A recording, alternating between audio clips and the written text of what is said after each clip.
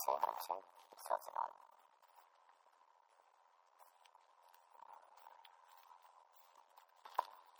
I have to admit, I find it hard preaching a sermon on a sermon, because that's effectively what you've got here tonight. Is the writer to the Hebrews explaining all about Jesus and Melchizedek, and that's really what you want me to do. So I could just say read the passage, but that probably doesn't really help you. So let's pray for wisdom and insight as we look at this tonight.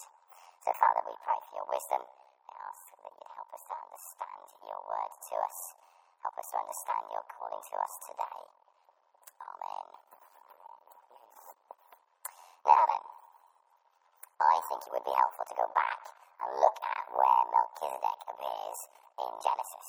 So keep your fingers in Hebrews 7 and go back for me, if you've got a Bible that is, to Genesis chapter 14.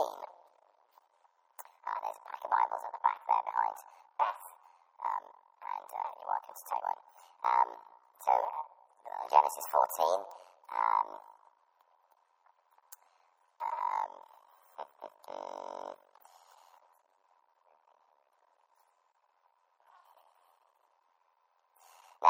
Chapter 14, just kind of summarise the first few verses.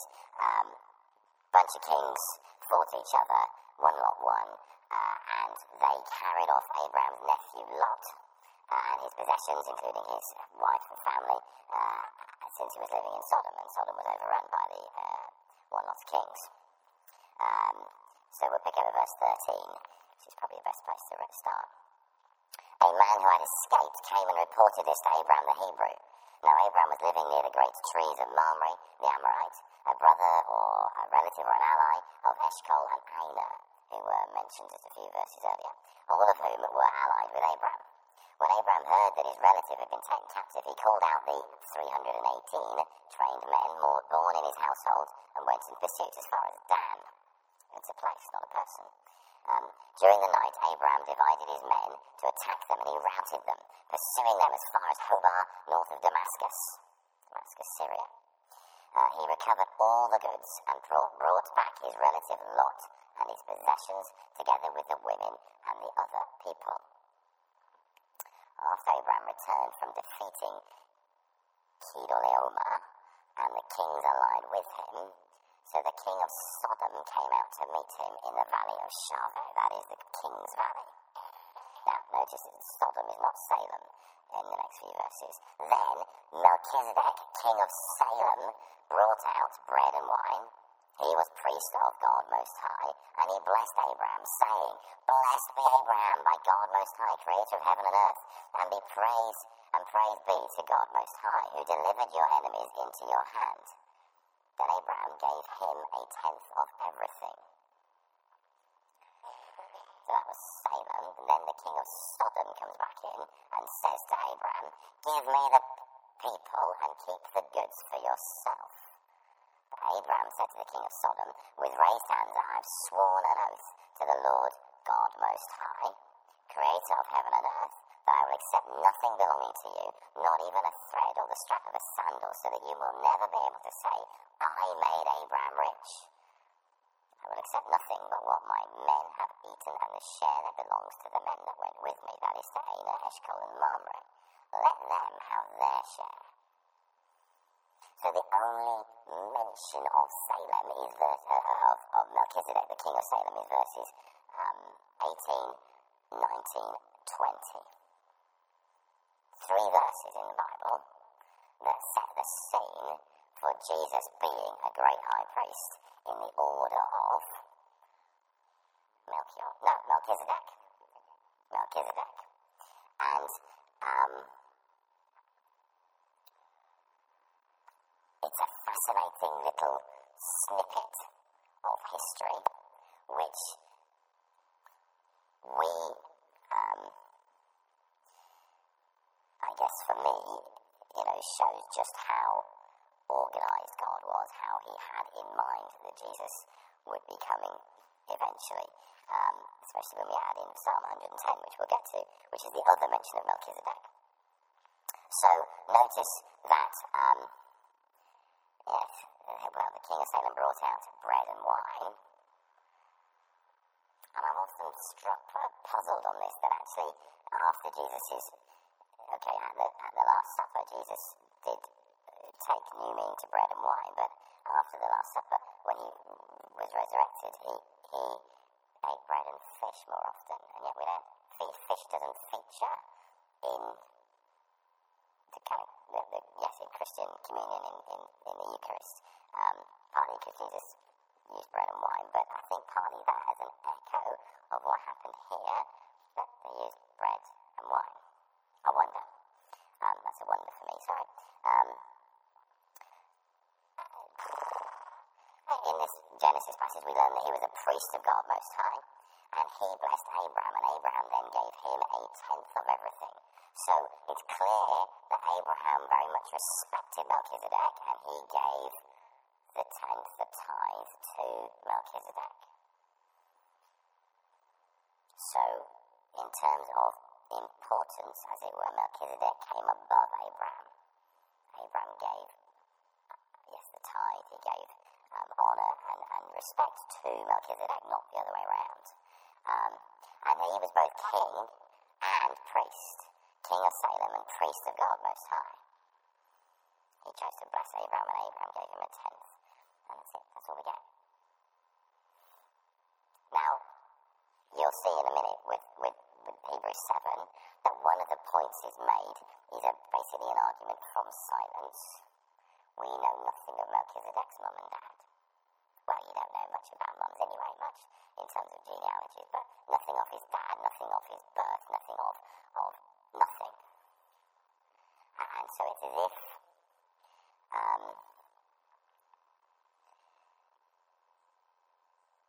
this is Hebrews 7 we see, the talk is of without father and mother, without genealogy, without beginning of days or end of life, and thus resembling the Son of God. So we think of Jesus as being co-eternal with the Father. No beginning, no end, and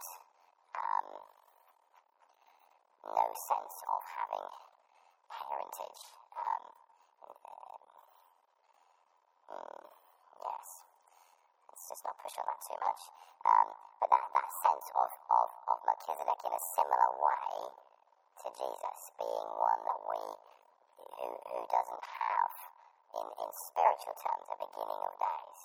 Now, yes, we can trace Jesus in terms of Jesus' incarnation and the lineage through Joseph back to David. We can trace that, but in terms of Jesus as the second person of the Trinity, we can't put a beginning to Jesus' life, or beginning of days, or end of life to him. So that's part of the beginning bit for Hebrews 7. So let's go back and look at Hebrews 7. I got a marker. No, I don't anymore. There it is.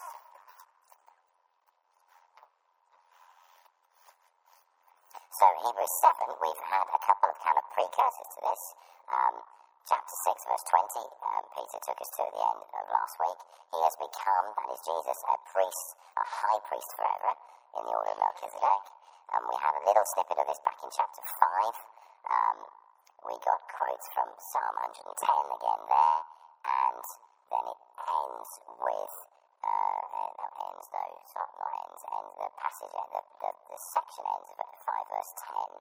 Jesus was designated by God to be high priest in the order of Melchizedek. But as we talked about before, the writer to the Hebrews, ongoing question in my head, then took a sort of side conversation to help them, to encourage them to distinguish between good and evil. And now we're back again, 3 weeks on from where we were at the end of halfway through chapter 5, to say, well, what is really meant by Melchizedek? So, verses 1, 2, 3 give you, I think, 5 statements that link Jesus with Melchizedek. So this Melchizedek, he says, was king of Salem and priest of God Most High. He met Abraham returning from the defeat of the kings and blessed him. So Melchizedek blessed Abraham. The second thing he says is Abraham gave him a tenth of everything, and Abraham gave him a tenth of everything. And then there's some explanation. First, the name Melchizedek means king of righteousness, but then also king of Salem means king of peace. So you've got the explanation of the name, king of righteousness, king of peace. So if Jesus is of the order of Melchizedek, if he's high priest, then also he's one who brings righteousness and peace. And we can, excuse me, I think we can relate to that in terms of what Jesus does for us, with us. The fifth thing then, that Melchizedek talks about, the writer to the Hebrews talks about, verse 3, that Melchizedek was without father or mother, without genealogy, without beginning or end of days or end of life, resembling the Son of God. He remains a priest forever. So there's no record of his death, effectively, is what we get in, or of his birth. Is there for Melchizedek. And there is something, I think, quite particular about people who are not recorded to die. I'm always quite fascinated by the Transfiguration, and when you stop to think about it, the two most likely people to turn up did turn up. There was Elijah, who of course was transported to heaven, and then you get Moses. If you read that back end of Deuteronomy, it's really a bit weird, because it sort of implies that God buried Moses. It doesn't quite say that Moses died. And those are the two, apart from perhaps Melchizedek, that would be likely candidates to then appear at the Transfiguration. Everybody else gets to die a natural death, or an unnatural timing. But for me, I'm always fascinated by that. But anyway, that's a bit of a kind of side sweep. And even Peter's decided to go and read back in Deuteronomy. So the verses 4 to 10 give us, I think, a focus, if you like, on the relationship between Abraham and, by extension, Abraham's descendants that were still in his loins, if you like, still within him, the seed that was yet to become future generations of humans, that relationship between Abraham and Melchizedek. So let's have a look at that.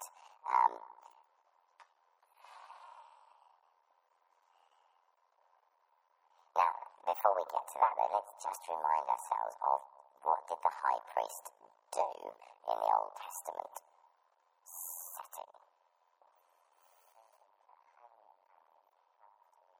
Yes.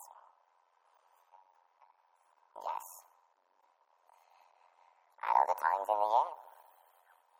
Because we might, have a job that works that is one Thursday afternoon is kind of a pretty good job to get, really. Yes, I would think so. The high priest probably took his turn at doing sacrifices and offering offerings to the Lord.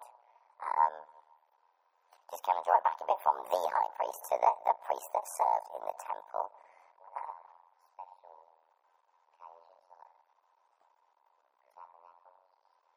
Yes, I could go with you on that one. Lots of kind of pomp and circumstance.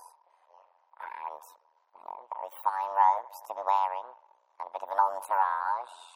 A bit of an aura of grandness, perhaps, about the high priest.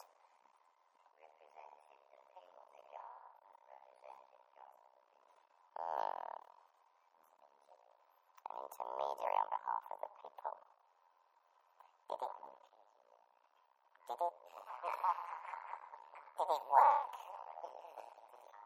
Did it work? No, but sorry, I meant did the sacrifices, did the intermediariness, did that work?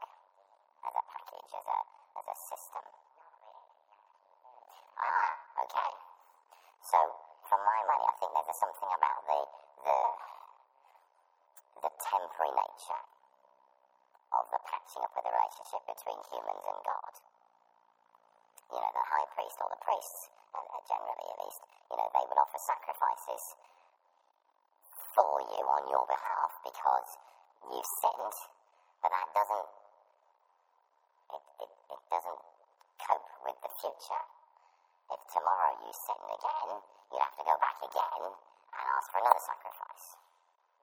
So it's a kind of temporariness. But even at that point, you have to remember that the priest doing the sacrificing every now and again had to go, oh, I've just, I don't know, a fly has landed on my nose. I'm ritually unclean now. I need to just go off and sort myself out before I can keep on doing your sacrifice. Or perhaps I'll just get a friend to come, a priest colleague to come and do your sacrifice for you.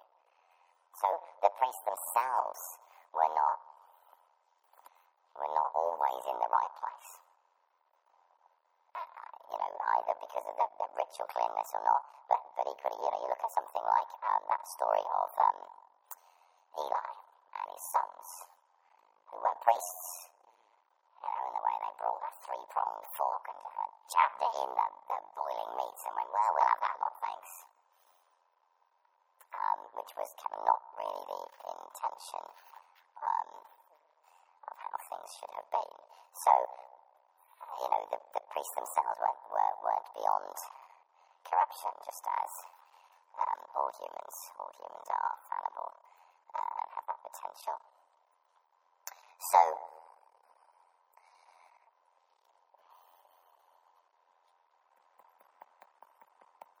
it's a system that didn't work ever so well. Let's just kind of remember that, because it didn't do anything about the future, and it was always a temporary, almost a case-by-case basis of offering atonement for sin. It didn't cope with sort of systemic failure. So what I mean by that is you know, you might atone for an outburst of rude language to somebody, but how could you somehow atone for an attitude of the heart that got you to that position in any case? So it was event-based rather than system-based. Let's go back to the text. I'm sorry. Verses 4 to 10. Let me read it for you. Just think how great he was. This is Melchizedek was. Even the patriarch Abraham gave him a tenth of the plunder. Now the law requires the descendants of Levi who become priests to collect a tenth from the people, so from their fellow Israelites, even though they also descended from Abraham. This man, however, did not trace his descent from Levi, that is, Melchizedek didn't, yet he collected a tenth from Abraham and blessed him who had the promises. And without doubt, the lesser is blessed by the greater, which we pointed out earlier. In the one case, the tenth is collected by people who die, but in the other case, by him who is declared to be living. One might even say that Levi, who collects the tenth, paid the tenth through Abraham, because when Melchizedek met Abraham, Levi was still in the body of his ancestor. Now that is quite interesting, isn't it? Because we live in a very individualistic kind of age, don't we? And we say, you know, if you as an individual make problems, actually the law deals with you as an individual, and they don't go and deal with your parents because of the way they brought you up. Whereas there's something in this about Levi was a descendant of Abraham, and so when Abraham offered a tithe to Melchizedek, somehow Abraham was offering the tithe on behalf of Levi. It's a bit like the argument about Adam and Eve and sin entered the world because of the actions of one man. Interesting, it's not one woman, is it? But, you know, let's not go down that road. It actually was one, the references are to the responsibility of Adam when he gets to sin, in the same way that sin enters the world. So Jesus atones for the sins of the whole world. Somehow we are all in Jesus in that sense.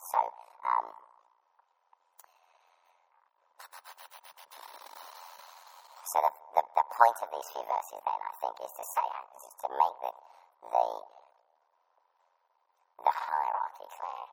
Melchizedek, Abraham, and because of Abraham's linkage to Levi, therefore effectively Levi you can argue, paid the tithe to Melchizedek, where actually the people pay the tithe to Levi. Yes? Makes sense? Dum dum dum dum. Melchizedek, Abraham, Levi, people. So, that's easy enough. If perfection, verse 11, could have been attained through the Levitical priesthood, and indeed the law given to the people established that priesthood, why was there still need for another priest to come? One in the order of Melchizedek, not in the order of Aaron. So, this is a bit like, sometimes I say to you, I hear you say, blah, blah, blah. The writer is assuming that there will be a question on the lips of his hearers. Oh, why on earth do we need a new priest, given we've got a priesthood? And so then he goes to answer his own question, which is quite helpful for the rest of us. And I think there's a few points. One is that a new priesthood brings a change in the law. Verse 12.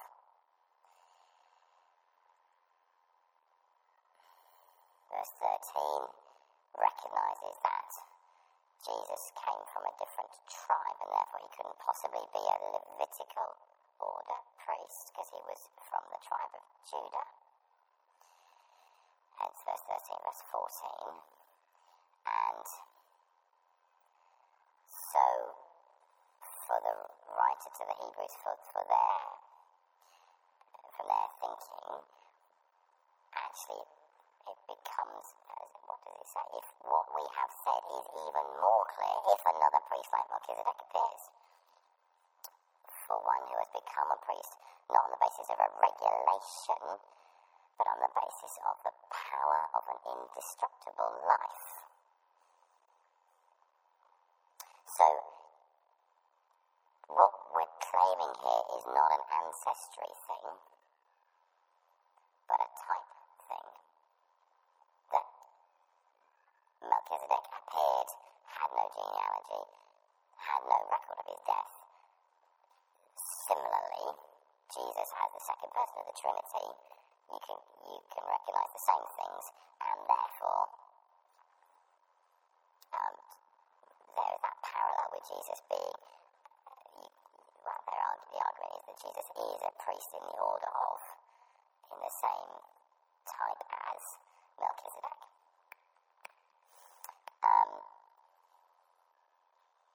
I want to pause a little bit here, and I just want to talk through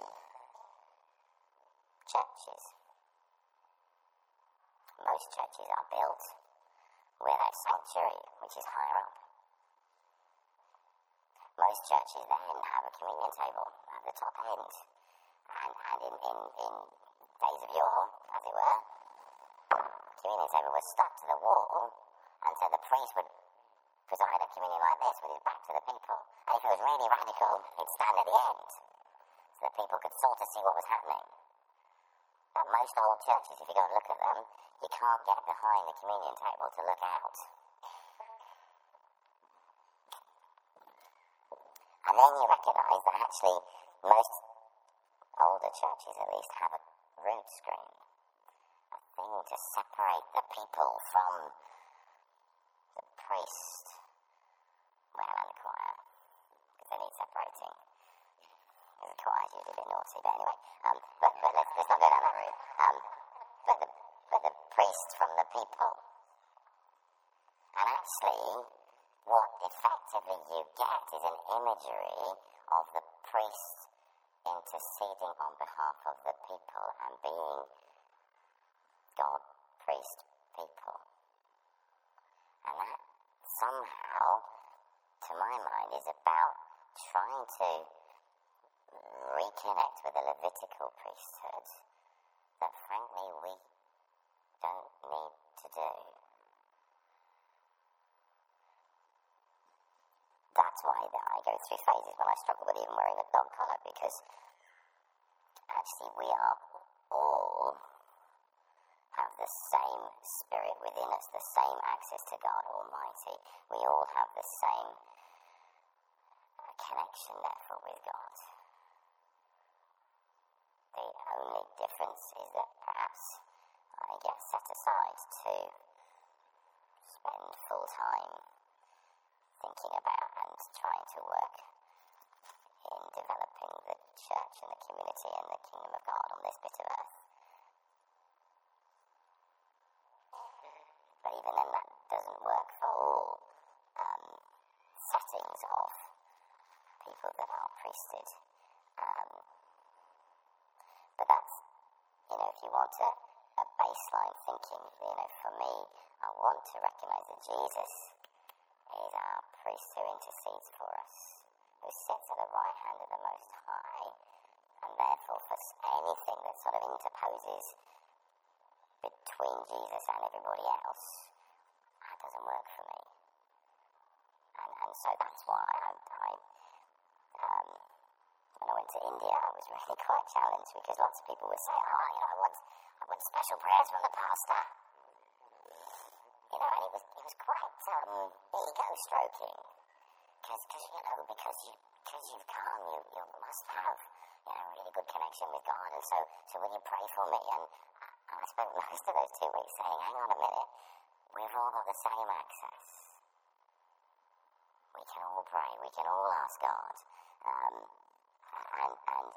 lots of the pastors were a little aghast. Anyway, that's life. Let's keep going. Where were we? We're partway through verse 16, 15, 17, 18, where that. Let's go and look at Psalm 110, because, again, it gets quoted, so let's read the whole psalm, because it's not very long. And it'll help us to regroup. Psalm 110, which is 7 verses.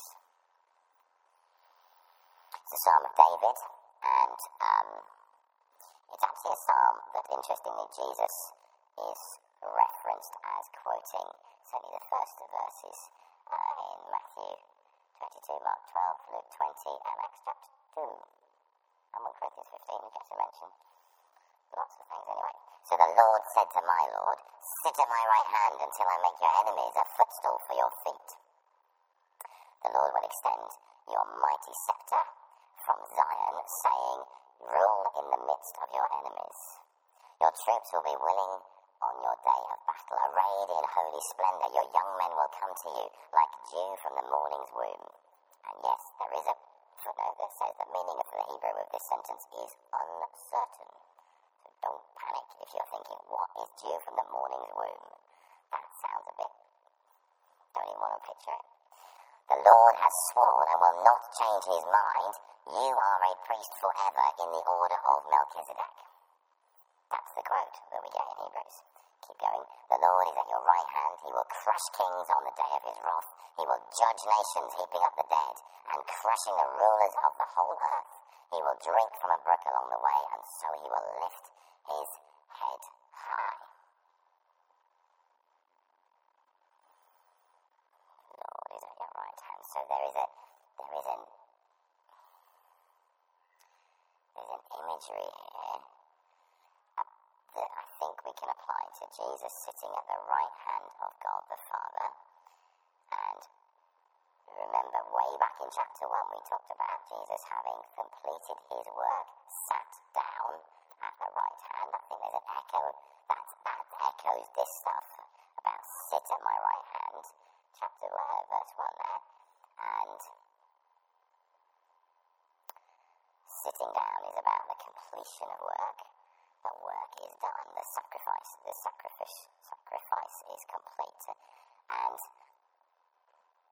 so this is a psalm that, where David, the greatest king of all Israel, looks to some yet to appear Lord. The Lord says to my Lord.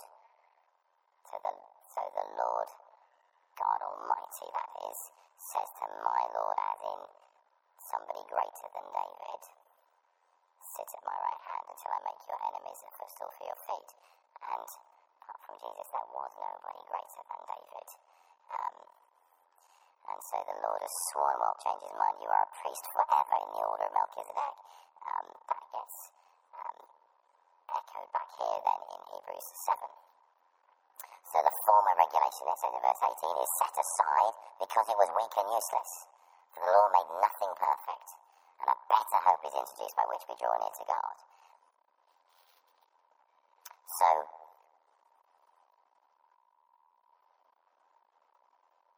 I think the point in terms of the answer to the question, why did there need to be another priest? It was because that priestly system, the Levitical priestly system, wasn't working. That's the kind of short answer.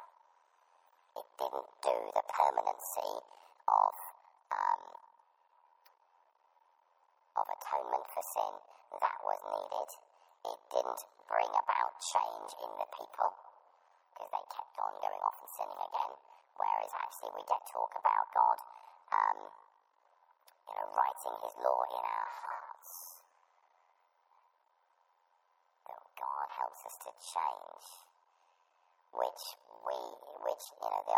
the sacrificial system in the Old Testament, the Levitical system, was not helping people to change. It was just helping people to say sorry without that sense of repentance, of a change of action.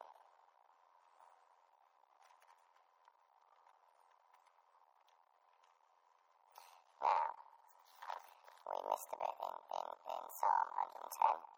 I forgot to notice something with you. Psalm 110, notice the Lord has sworn and will not change his mind.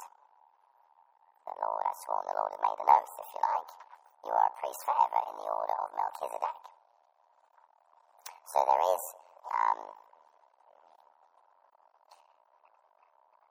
something about an oath here. Who does God swear by? Absolutely. But it's a kind of, yes, God always tells the truth. But if God swears an oath, there's a sense in which this is absolutely, definitely going to happen. There's a sort of, it's a bit like Jesus and that kind of older version of verily, verily, I say unto thee. Truly, I tell you. There's a sort of emphasizing, an underlining that actually this is important, guys. And I think that the foreverness and the order of Melchizedekness is, they're both really important concepts to take on board.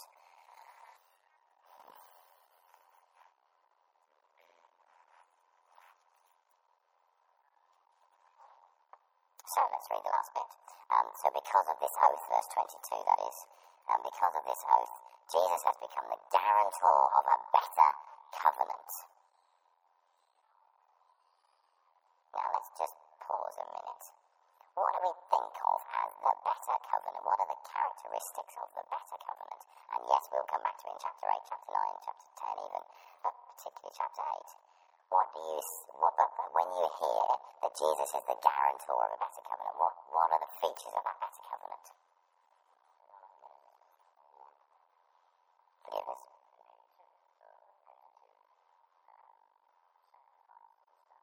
Mm-hmm. Yeah, Jesus has paid the price. Jesus is the one perfect sacrifice. It's something we say quite often when it gets through to communion. So, yeah. So the law is written on our minds and our hearts. What are the other features of this new covenant that are different to the old covenant we might want to talk about? Eternal life, yes, life without end with God, that starts at that moment that we seek forgiveness. that's why you get the stuff in Ephesians about the deposit guaranteeing what is to come, because God's put His Spirit in us, which is about life with God even now. Which actually removes all question about the Last Judgment, doesn't it? God's already said, you're in. Then He's not going to go, you're not. In simplistic terms. Absolutely. Although our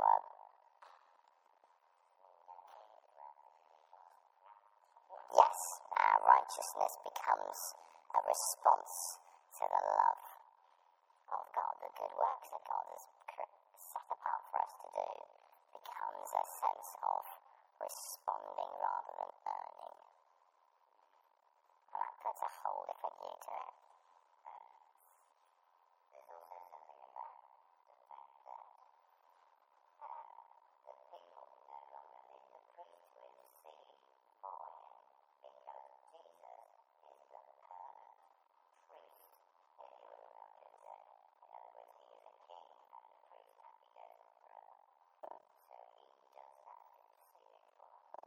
And that perfectness, that sinlessness, that holiness, but also that full-timeness. You know, even your high priest took off and had a sleep every night, but also had to do their own sacrificing for their own atonement of their own sins.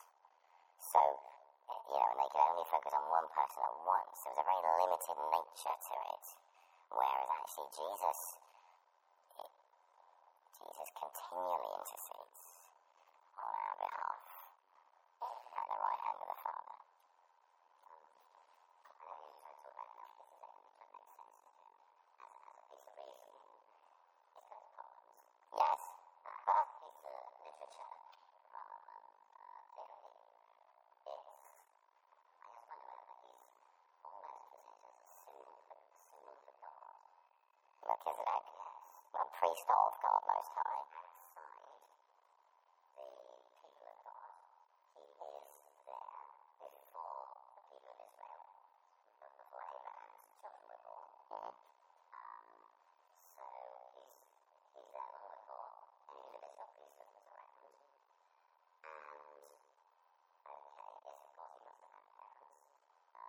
okay, yes, of course he must have had parents, whatever real Melchizedek was, but he's presented as not having parents. He's just out of the blue, out of nowhere, you know, like God, so to speak. And the critical thing is that Abraham, of all people, pays a tenth to Melchizedek. Yep. As it were, symbolizing what all his descendants are going to be required to offer to God. Yes. Yes. Yes. But there is echoes of that, isn't there? You know, you get, somewhere elsewhere in Genesis, 3 men turned up at the tent of Abraham, and, then the narrative slips, and it looks like actually Abraham's talking with God. Or is he talking with angels? And the narrative feels very slippery as to who are these visitors. This is when they then decide that they're going to go off and slaughter Sodom and Gomorrah. Abraham bargains them down, which I just find quite hilarious. But anyway, so there is that sense in which there are times when, certainly in Genesis, you get what's described as a human, and in the places where the story progresses, you do wonder whether actually you're dealing with a human or an angel or God.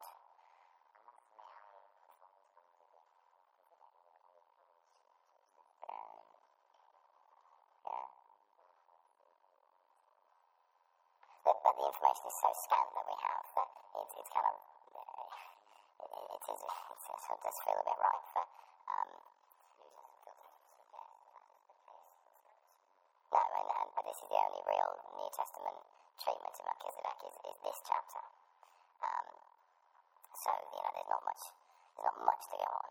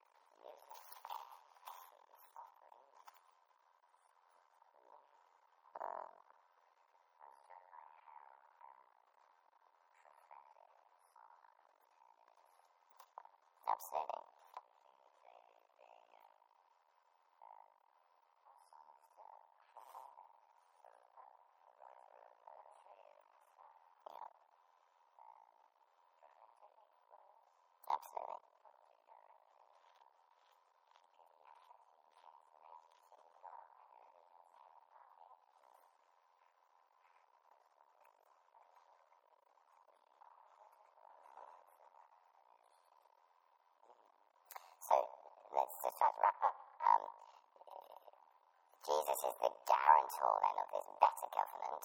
Guarantor, notice. It's very strong language. And we've talked about all sorts of aspects of this better covenant. That's possible because we think of Jesus as a high priest in the order of, the type of Melchizedek, or indeed was Melchizedek of the type of Jesus. Who knows? And as you see, the writing, the back end of here, chapter 7, contrasts that with the priest that died, the priest that needs to, but then with Jesus who lives forever, permanent priesthood, able to save completely or forever those who come to God. Jesus is able to save completely and forever those who come to God. That's just, you just think, wow, this is lovely. So, such a high priest then truly meets our need. Verse 26. He's holy, blameless, pure, set apart, exalted above the heavens. And then, yes, unlike the other high priests, who need to offer their own sacrifices. And yet, Jesus, verse 27, second half, he sacrificed for their sins once for all when he offered himself in dying on the cross. And the Son has been made perfect forever. So, I'm really conscious that for most of us, it's not a current day issue as to whether or not we run with a Levitical priesthood or a Melchizedekian priesthood.